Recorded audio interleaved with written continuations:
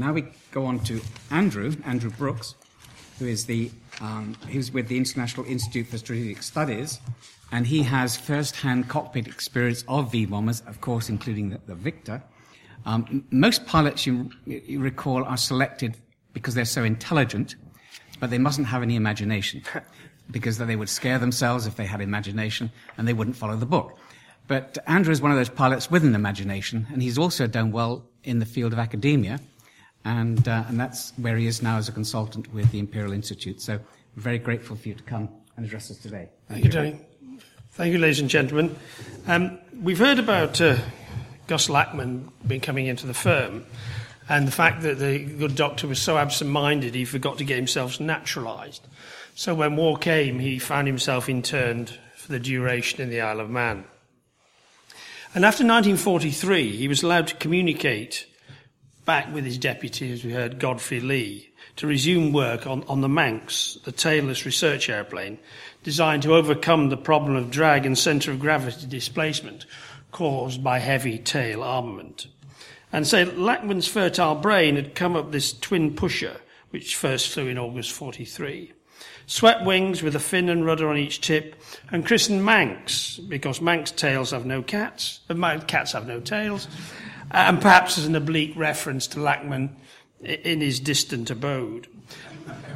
This is a World War II concept with no reference to high Mach number research, but it shows the direction that Handley Page are pointing in the world of tailless sweep.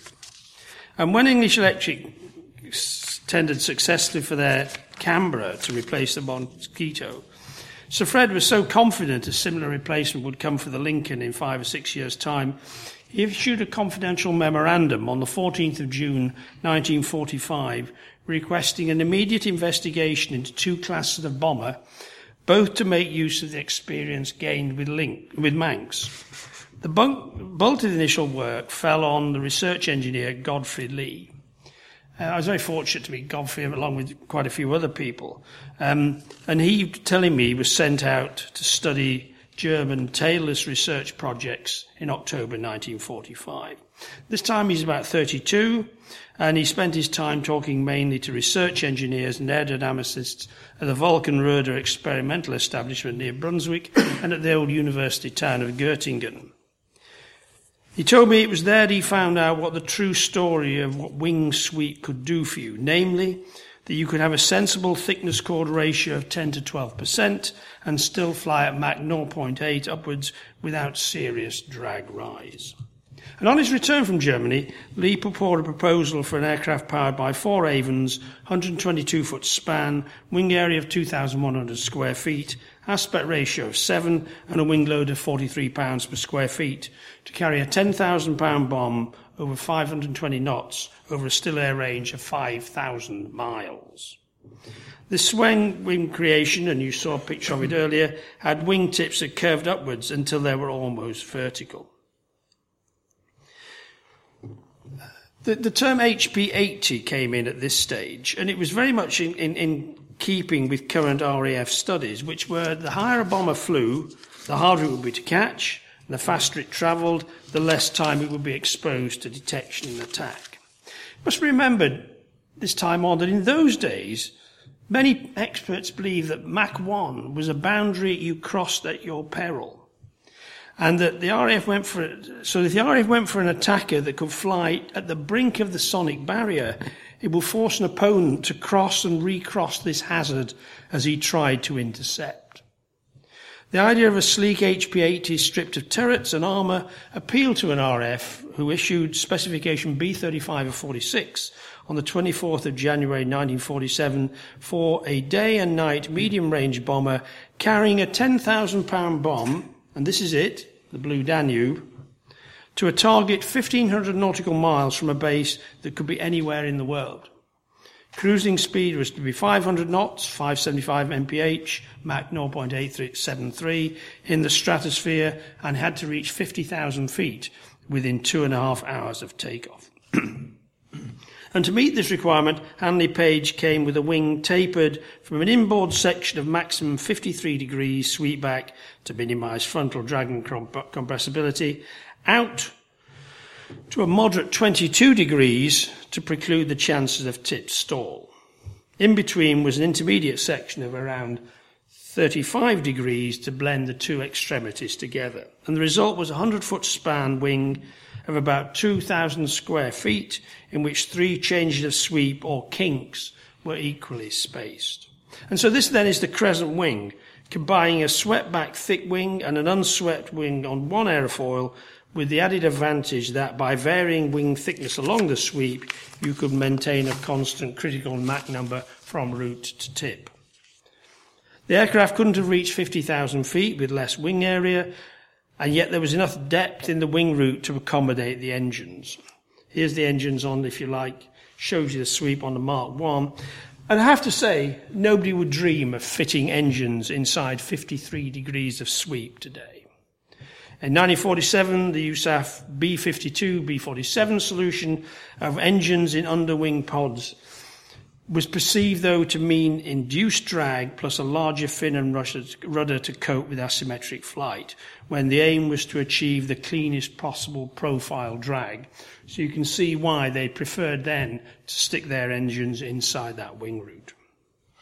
Sir Fred never liked the wingtips on the Victor, believing that shock waves might form on one and not on the other. And they went in early 1948, allowing Lee to increase wingspan to 110 feet and add a fin with a rudder and tailplane on top. Most of the two-stage swept tailplane was elevator, and the tailplane span was only eventually 11 inches shorter than that of a Hawker Hunter main plane it resembled. It's home to debate about whether this is a crescent, a scimitar, a cusp. But compound sweep was not entirely new. Cussin, Arado's chief dynamicist, had come up with the same answer on his Arado 234 V-16 jet bomber. And it's popularly mythically believed that Lee discovered this on his visit to Germany in 1945. He assured me this was not so. He never visited any aircraft firm apart from that of the Houghton brothers, who were coming up with the Gotha 229, the world's first pure flying jet bomber, and he'd certainly never heard of the Arado design. The only real concept I got out of the German visit was that sweep was a good thing, he told me, and the crescent wing on the HP-80 was evolved by ourselves and Handley Page. It did not arise from anything Arado or anybody else did. I asked a lot of people involved in it, Reggie Stafford and et al., who first came up with the idea of the crescent wing. And he said nobody came up with the crescent wing idea. But I remember to this day he said to me, if you look at the Yellow Peril, it wouldn't surprise me, he said, if it wasn't Frederick Handley Page who came up with the crescent wing idea. 7 designs were submitted to meet spec B-35-46, the most advanced of which, here are the 3, were the Delta Wing Vulcan and the Crescent Wing Victor. And as officialdom couldn't decide between them, it chose both, and then added the Vickers Valiant as an insurance measure in case anything went wrong with the first 2. The Victor was built in 3 major sub-assemblies: front, combined centre, and rear and tail cone. At the front was an H-2S navigation and bombing radar scanner and prone visual position. Next came the crew pressure cabin, and the original design envisaged a front pilot seat on the port side, staggered slightly forward of the co-pilots on the starboard. The 2 navigators were supposed to have forward-facing seats behind the co-pilot, while slightly ahead of them on port side was the radio and electronics operator. And in emergency, they were all to be ejected in a capsule that would flutter down like an Apollo on a big parachute. This all proved too difficult, and so the nose eventually got attached to the fuselage with 4 large bolts. And if you go behind the Victor now, you'll still see a gap, and that's where the parachute would have gone for the nose coming down. Flight deck was altered to put ejection seats in. There's the cockpit of the K2 tanker. Ejection seats for the 2 pilots, but the rear crew of 3, now facing backwards in line abreast, were expected to bail out Manderley through the entrance door on the port side. If you look at the entrance door now, you'll see a windshield. That was the windbreak to allow people to sort of bail out in emergency. The main thing that rankled at Cricklewood throughout the war, I was told, was the way the Halifax was always overshadowed by the Lancaster, which they aspired to the fact that the Lancaster could be adapted to carry far greater bomb loads and therefore always stole the limelight. Although the primary load of the HP-80 was to be Blue Danube, Assistant Chief Designer Charles Joy told me that they strove to give the HP-80 a bomb capacity double that of the Lancaster, and in this they were greatly helped by the Crescent Wing. Whereas the Valiant and the Avro Delta bomb bays are somewhat restricted by great spars, the centre wing section of the HP-80 ended at about 30% chord, and therefore, because of the high sweep, the centre wing spar box was well forward of the centre of gravity where it crossed the fuselage. And this meant that the bomb bay only had to carry the weight of bombs or other military loads through 4 equally spaced fore and aft girders attached at intervals to heavy box section frames. At the time when the Boeing B-52A was designed around a military load of 34,000 pounds, the HP-80, despite being only half the size of the B-52's gross weight, had a bomb bay theoretically big enough to accommodate no fewer than 48 1,000-pound bombs.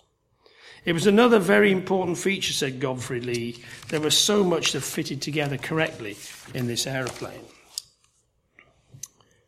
The man who first made ready to take the HP-80 prototype aeroplane was Chief Test Pilot Hedley George Hazelton, always known as Hazel. He joined Handley Page in April 1947 at the age of 32, and he told me that within 2 months of arriving, he was called into Chief Designer Reggie Stafford's office and told of the latest challenge, a bomber that would be capable of 500 knots, 50,000 feet, and a range of 5,000 miles.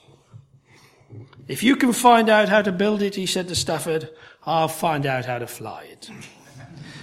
On the 24th of December 1952, while the rest of the world is cranking up the Yuletide spirit, Hazel, together with flight observer Ian Bennett, climbed aboard the silver HP-80, locked his radio on to transmit so that everybody could hear what was going on the ground.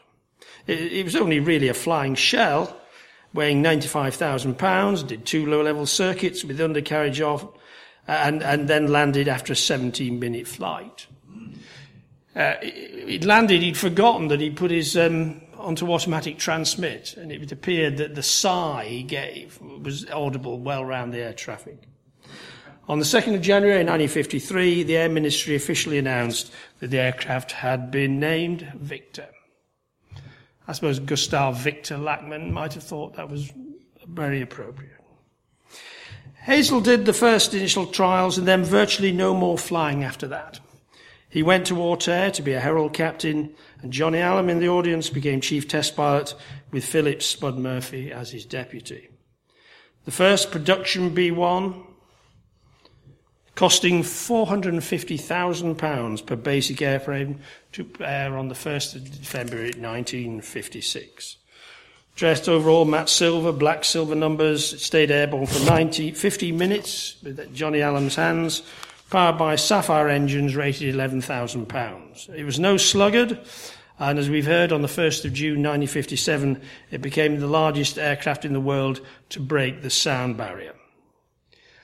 If I'd known Johnny was here, I would have asked him this question direct, but I asked Spud Murphy instead a month ago why Johnny did it. And he said Johnny Adam did it to assert his superiority over the Vulcan. On the test flight from Gaydon in Warwickshire, he put 917 into a shallow dive at 40,000 feet, inadvertently failed to keep an eye on the Mach meter, and clocked up 675 mph, which is Mach 1.02. The double sonic bang was heard from Banbury to Watford. But Victor was quite stable throughout, and Paul Langston had little sensation of going on, but he landed with the distinction of being first man to break the sound barrier going backwards. The Victor did slow rolls, loops, rolls off the top. In 14th of October 58, a Victor broke the UK to Malta record, beating the previous set by a Royal Naval Scimitar fighter by 67 miles an hour. Further 33 B-1s were ordered in 55, the same year that the first surface-to-air missile battery arrived around Moscow. Studies showed that a more powerful Victor was needed to gain 10,000 feet, and so the Victor II was derived by the B-1 by the classic stretching process of fitting more powerful, this time Conway engines, more wing area, and a higher max all-up weight of 223,000 pounds. Cedric Vernon, who succeeded Lee as chief aerodynamicist, supervised the increase in wing from 110 feet to 120 feet, but instead of just tacking 5 feet onto each tip, which would have pushed the centre of gravity too far back, he divided the increase into 18 inches at each wing root and 3 foot 6 inches at each tip to keep the centre of correct relative position. The other main change was changing over from DC to constant frequency AC electrical system.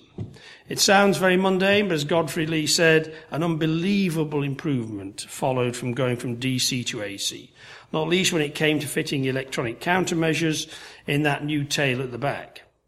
Jammers the size of dustbins necessitated a tail which, with 6 peripheral aerials, resembled an old radial engine with a helmet cowling, which right at the back of the tail is the tail warning radar scanner, radome.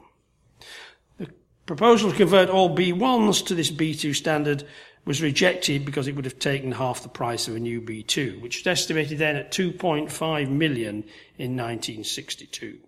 For those of you who'd like to think prices, you can probably pick up a Typhoon for 70 million today. Only the newest B1s were given the ECM tail and henceforth were known as B2 B1As. The original intention was to house the Victors at Bassingbourn, Watton and Honington, but the first operational squadron was 10 Squadron at Cottesmore in 1958. I just flag up there some of the main bomber airfields. I don't know if Mike O'Donovan's with us now from representing 10 Squadron, but I think 10 Squadron remained a wholly B1 unit throughout its life. B1s and B1As operated side by side on 15 Squadron at Cottesmore, 55 and 57 at Honington. 10 and 15 disbanded in 1963, and their place in the order of battle was taken by B2s of 100 and 139 squadrons at Wittering. And if you like figures, 2 Victor prototypes, 50 B1s, of which 24 were converted to B1As, and 34 B2s came into existence. The Victor production line came to a halt when XM718 was delivered to 100 Squadron on the 2nd of May, 1963. I'm often asked, as I flew them both, how did the Victor compare with its arch rival, the Vulcan? The Victor had a greater range and ceiling because of its better maximum lift coefficient and lower drag. Lee calculated that the original Avro 698 wing had about 120% of the transonic drag of the Crescent. But low wing loading was the key to the Vulcan's superior maneuverability and takeoff performance. The Victor was the more sophisticated design of the pair, especially when it came to systems, but that wasn't necessarily a good thing. Handy Page split buzzbar electrics were way ahead of their time, and the Vulcan B1 had nothing like the same degree of electrical redundancy in the air. But the Victor hydraulics, which involved separate circuits at different surfaces, sometimes operated with a will of their own in the early days. I have to say, Handy Page men added to their troubles by making the Victor more sophisticated than it need have been. However, the Victor shape remained virtually the same from 1948 right through to production, while Avro had to redesign the Vulcan wing in 1948, when RAE proved that bringing the line of maximum thickness sharply forward avoided the loss of effective sweep inboard. And Godfrey Lee knew this already, because he discussed the very topic with Ludwig at Göttingen in 1945.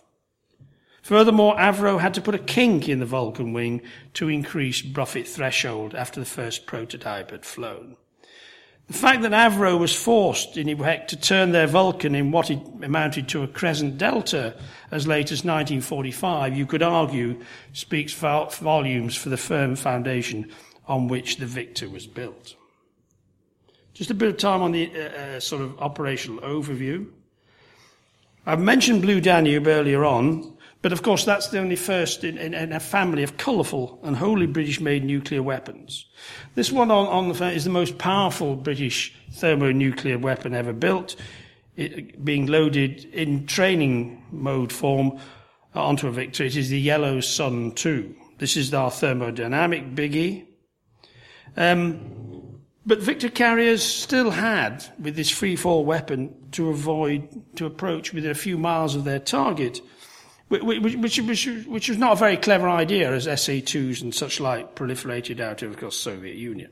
So in March 1956, Avro's Weapons Research Division was awarded a contract to develop a standoff bomb called Blue Steel to be mounted on the Vulcan and the Victor B-2. An Avro Weapons Division man said to me, quote, "The Victor was an awful aeroplane to get Blue Steel on because of the limited ground clearance." Handley Page thought that Avro deliberately made it thus so that he couldn't get it under the ground. But in typical Handley Page fashion, they solved the problem, if only to thwart the evil Northerners in whatever scheme they thought they were going to do.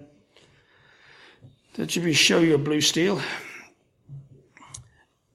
For those of you who were worried, the bottom fin had to be folded. When it went under, there was a little switch here, it said fin fold, and you, as the captain released it, you had to get the fin to drop before you released it. But those are the sort of magical ways in which you could get this sort of beast under an airplane.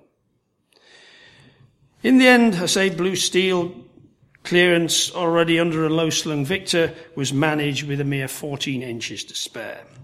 The Blue Steel did nothing for sealing, so in 1961 the uprated Conway CO-17 engines were installed capable of 20,000 pound thrust.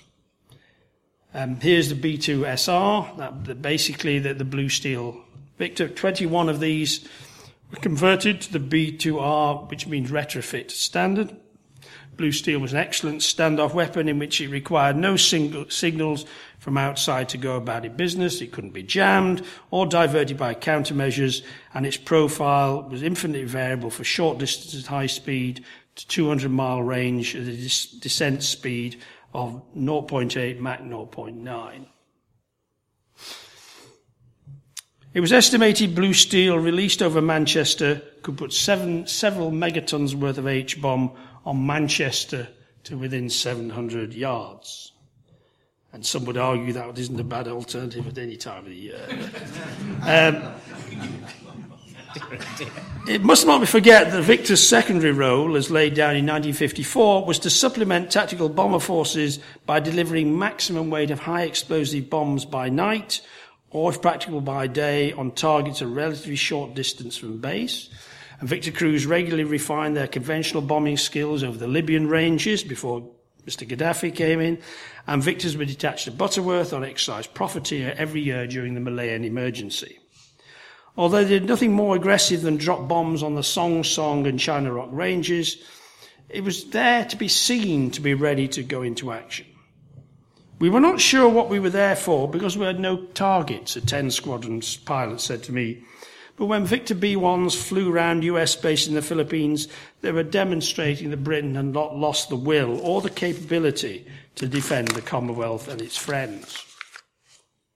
This, just as a matter of interest, I've shown this before, but this is 510 Tommy Thompson and his Cottesmore crew dropping 35 1,000-pound bombs on the China Rock range for the benefit of the Far Eastern press. I talked to the navigator, the plotter on this, and he'd said, when we set off, we didn't quite know what the proximity fusing was going to work, you see, because they feared that although these come out in rack, that maybe the bottom bomb in the stick might initiate a chain reaction that would go straight back inside the bomb line. And I can see where he's coming from on that, because it isn't a thing you practice regularly. Honington and Cottesmore crews detached for 2.5 to 3 months during confrontation. 16th of September 1964, 2 crews were given go bags during confrontation and side arms. And I suppose that's the nearest a Victor crew has ever got to dropping bombs in anger. Victor B-2 stayed in the UK, a nuclear deterrent, but as high-level ops ceased to be viable, We started going back low level, which you have this low level camouflage scheme so you can penetrate below the radar cover. Crews initially cleared down to 1,000 feet and then lower as they became proficient. B-1 and B-1A squadrons started first, and after a series of low level firings, Blue Steel was declared effective from 1964. You had to cut back the range, obviously, and you're now launching a Blue Steel at maybe only 30 miles from the target. You rush in, pull up, climb sufficiently to let the missile fall away, the Stentor engine to fire. It would then zoom up to 17,000 feet, Stentor engine would cut out, and it would detonate with a theoretical accuracy of 300 yards. But when I say that to you, you can see why the Victor was killed off as a bomber. Metal fatigue killed off the Victor as a bomber as sure as it killed off the Valiant. We had a tremendously redundant structure, said Godfrey Lee, with distributed flanges, a multitude of bolts hanging the wings together, unlike the Valiant, which was dependent on a few spars. However, the Victor was designed to spend the majority of its life in the calm upper air. And yet, from 64, it has to go down into a new low-level environment. Whereas the massive strength of the Vulcan wings, stressed in many cases for skybolt, it could sustain the gust. The Victor rode out gust and turbulence as the wings flexed up and down. It was like giant shock absorbers. It was great to be aircrew. Giant shock absorbers took out all the gusts.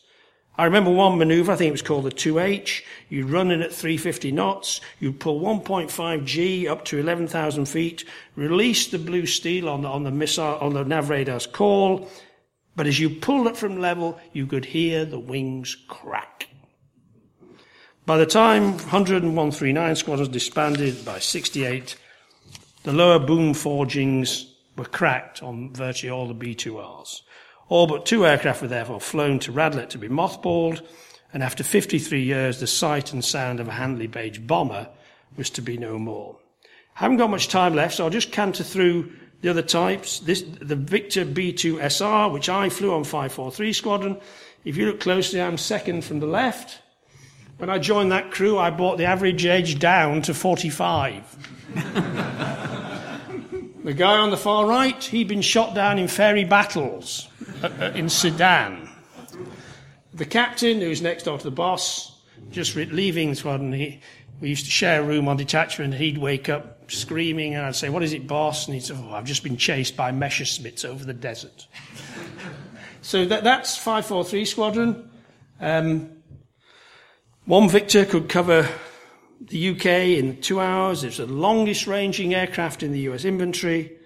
And as a Soviet Navy, this is the camera crate we used to carry, 15 cameras. If we used all of the film, we'd come back saying Alpha 1 and Kodak shares would go up. There it is in the Bombay, and surrounding the Bombay are a forward and a rear Bombay tank. That enabled us to cover an area of 400,000 square miles in 8 hours, and we could plot the position of every vessel in the Mediterranean from one flight using the H2S radar. Thereby enabled Dennis Healy to make his famous statement that the British knew the position of every Soviet ship in the Mediterranean and could cope with them if the need applied. So there's 543 Victor SR, longest ranging airplane at the time in the Royal Air Force inventory. Tankers. In 62, it was decided to use the first generation Victors as tankers as they withdrew from bomber service. Unfortunately, the sudden demise of the Valiant left a tanker vacuum, and Handley Page worked day and night on an accelerated program to convert 6 B-1As to 2-point tankers with wing pods only.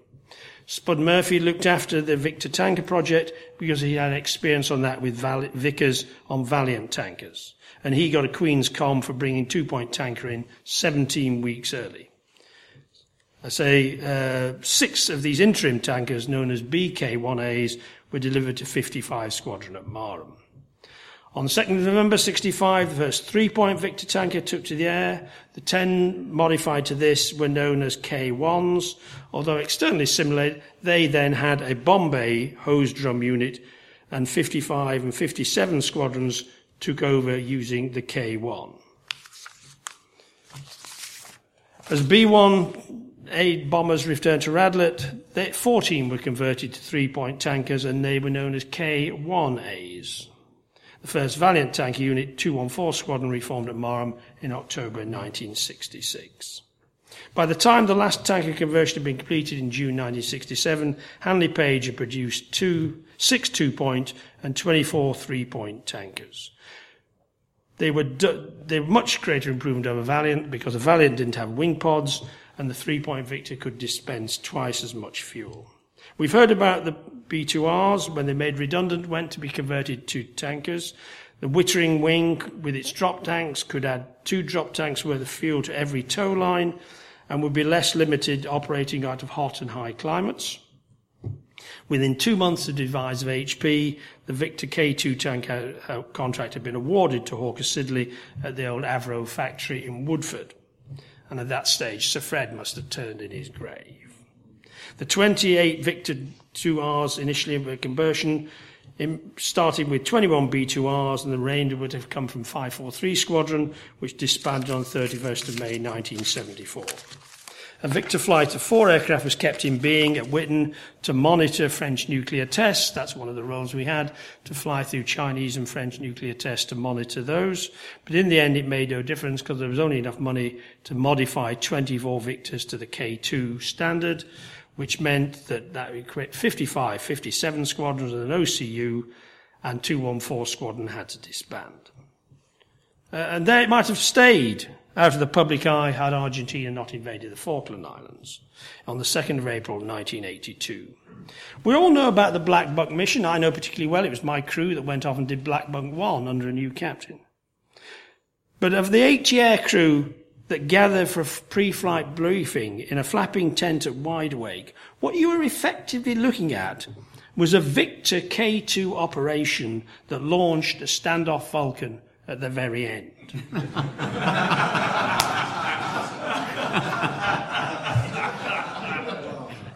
Victor crews extended other types besides the Vulcan.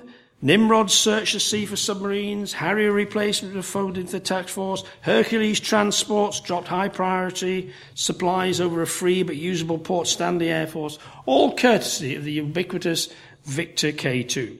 On a 2-month period, these tankers flew some 3,000 hours on 530 combat missions and gave away 23 million pounds of weight in fuel. And during the whole South Atlantic campaign, only 3 missions failed through malfunctions of the Victor's refueling equipment, and none failed because of any failure on the aircraft itself. The final Victor achievement was to fly 299 sorties with 100% serviceability, flying missions supporting the action at Desert Storm against Saddam Hussein in 1990 and 91. The last official Victor flight took place on the 30th of November 1993. But as we've heard this week, Bob Prothero, I hope he's still in the audience here, officially, I suppose, got airborne for the last time in Teasing Tina at Bruntingthorpe at May time. And 2 Victors remain in running condition, one at Bruntingthorpe and one at Elvington. So a quick overview, conclusion. The Crescent Wind Victor, I think, was years ahead of its time and flew smoothly at altitude like a knife through butter. It provided Britain with its highest flying and largest bomb-carrying nuclear warplane. It was a superb strategic reconnaissance asset, and in the twilight of its career, it did sterling service in enabling other people to go about their business as an airborne tanker. It was the last of the V-bombers to enter service and the last to retire 40 years later. Set against the criteria, that is a remarkable achievement for a remarkably flexible aeroplane.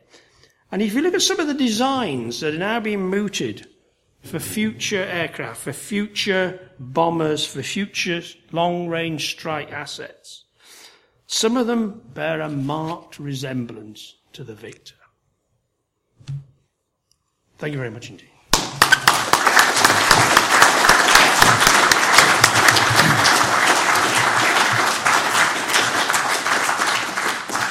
Thank you very much, Andrew. What a wonderful tribute that was to Handley Page.